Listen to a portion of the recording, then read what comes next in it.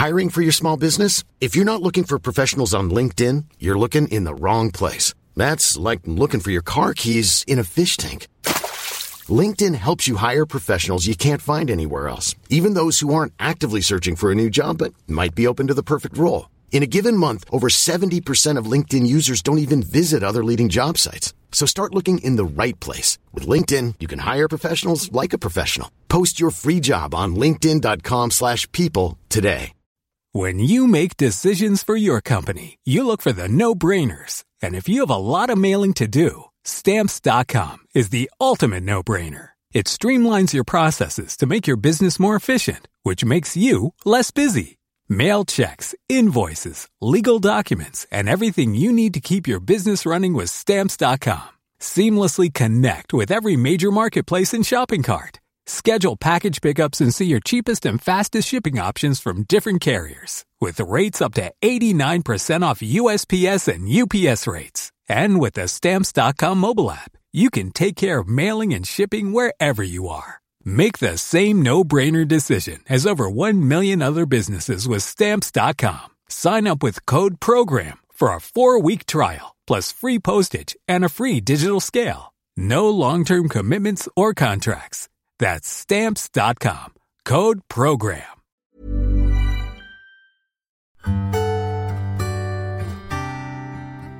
This week, all eyes are on a photograph, which was taken by a finely gifted photographer who started her career late in life, as I found out from curator Michael Waldron when I visited the Crawford Art Gallery this week. I just showed this week's work of the week to Elle-Marie and told her, when do you think this was done? And the first thing she said was, is it a photograph? Because it looks like a work of art, if you know what I mean. It's one of those photographs that helped photography become art. So the next question I had for her was, okay, if it was a photograph, when do you think it was taken? So she went, 1906. And I kind of went, lower. Well, I was going to say the 1890s. I was really surprised when I looked at the date. That's why I asked her. Will we give the game away? Yeah. 18. So this photograph is from 1866. It seems almost impossible to think photography goes back that far, and of course it goes back further. Yeah. But 1866, this photograph, it's the earliest photograph in our collection. So you have the original here? Yeah. There would have been a number of prints made of it. Oh, of course. But this is an original photograph from 1866, printed at quite large scale. Yeah. It's by a remarkable artist. Yes. Julia Margaret Cameron. Remember that name, okay?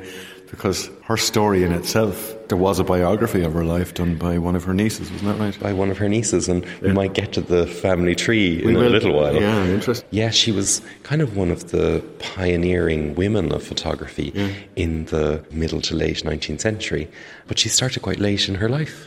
That's the amazing part. It was a present given to her by her daughter. Yeah, so she was given a camera. Now, when we think giving a gift of a camera, back in 1865 when this happened, it would have been one of those big old box cameras with the black curtain on the back of it. And the big flash. Absolutely, and everyone had to stay still for about 3 minutes. Inside the camera would have been a large glass slide, so 15 by 12 inches. The photograph is almost exactly the same size. As the negative, I suppose. Yeah, exactly. Yeah. It's a very different kind of idea of giving a gift of a camera. And so, Julia Margaret Cameron's daughter gave it to her, and when she was 48, and for the next 9 years, she produced some 900 photographs in this very labour-intensive, time-consuming process. Okay. So 100 photographs a year. Remarkable. And she wasn't accepted by her peers, or let's say the male members of the photographic world looked down upon her. Well, if you think, this was Victorian England, and you can imagine all of the bearded men who had been pioneering photography and had an idea of what photography ought to be. But she was experimental and everything. She was experimental. And they saw her process as being maybe sloppy or out of focus. They even ridiculed her for the naming of her photographs, because sometimes she would name the photograph after a character rather than after someone who's actually in the photograph. That's where we're heading now, because when Elle-Marie said, was that a photograph? It looked more like something that was artistic or a painting, very realistic, but it does look very artistic. And she's using techniques that maybe romantic filmographers 100 years later would be using to create that kind of mistiness, you know. Well, that sort of soft focus as Soft well, you know. focus, yeah. If you think of the MGM movies in the 1930s with Greta Garbo, you know, that was absolutely it. So this was a bit ahead of its time, and maybe too ahead of the men of her time. But it begs the question, who are they now? Well, I'm sure some of their names are known, but we're not going to talk about them today. But she's here. And the study... Yeah, so she calls it Beatrice, a study of Beatrice Cenci. The person we're looking at is not named Beatrice. Yeah. It's just a character she's playing. So Beatrice Cenci herself was a 16th century noblewoman who, having been abused by her father, murdered him, and she was herself executed in 1599. So that's a story coming from Rome, isn't it? So that's Rome in the 16th century. Yeah. And so it was popularised in poetry of the 19th century. Yeah. And this is where Julia catches the idea of the character.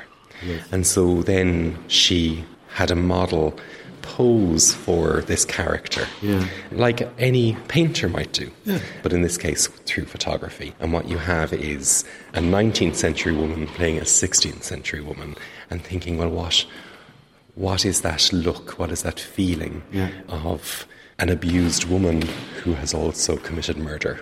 It's brilliant. Okay. All in a day's work, yes. But her model as such, she was an interesting person as well, wasn't she? She was. So May Prinsep, she had a notable life herself, but she visited Julia Margaret Cameron at her home on the Isle of Wight when she was, you know, in her late teens, early 20s, and modelled for several different photographs in different characters. Obviously a favoured model of the artist. It's amazing that because photography was relatively new. I mean, you only would have become popular in the 1840s, 50s as such. Yeah, so like I suppose the earliest photographs are in like the 1820s. That's as far back as the kind of light creating an image goes. But really it's the late 1830s. There is one photograph in the National Gallery of Ireland's collection of Daniel O'Connell in the 1840s. Okay. But when you think around the same time, like the Singer sewing machine was going to be invented. The Yale lock.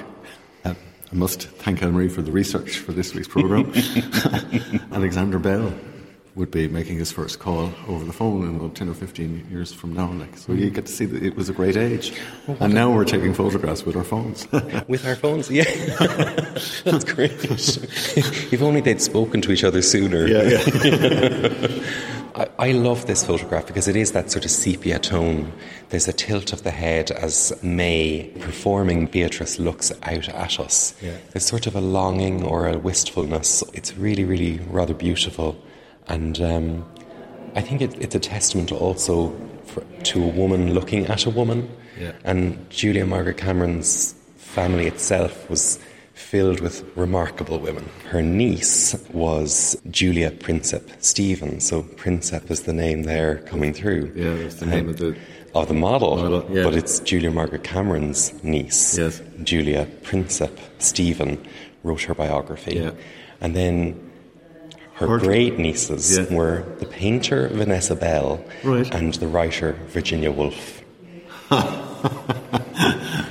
And Virginia Woolf paid tribute to her in one of her plays. She did. So she had a play called Freshwater, a comedy from 1935, and her great-aunt, Julia Margaret Cameron, is one of the characters, and it looks at that world of the Isle of Wight, that artistic world of a photographer generations before.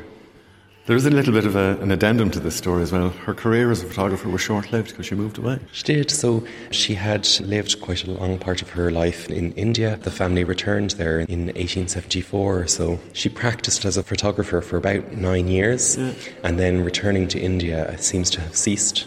A remarkable short career that began late in life. At the age of 48. Yeah. There you are. There's hope for all of us yet. You too can be a genius with your camera, your phone even, whatever it is. But here we celebrate the work of Julia Margaret Cameron and the study of Beatrice. And she's just one pair of eyes looking at us, where all the eyes are on us, upstairs in the Crawford, with all eyes on us. And she keeps good company because right next to her is Terence McSweeney. I mean, why not?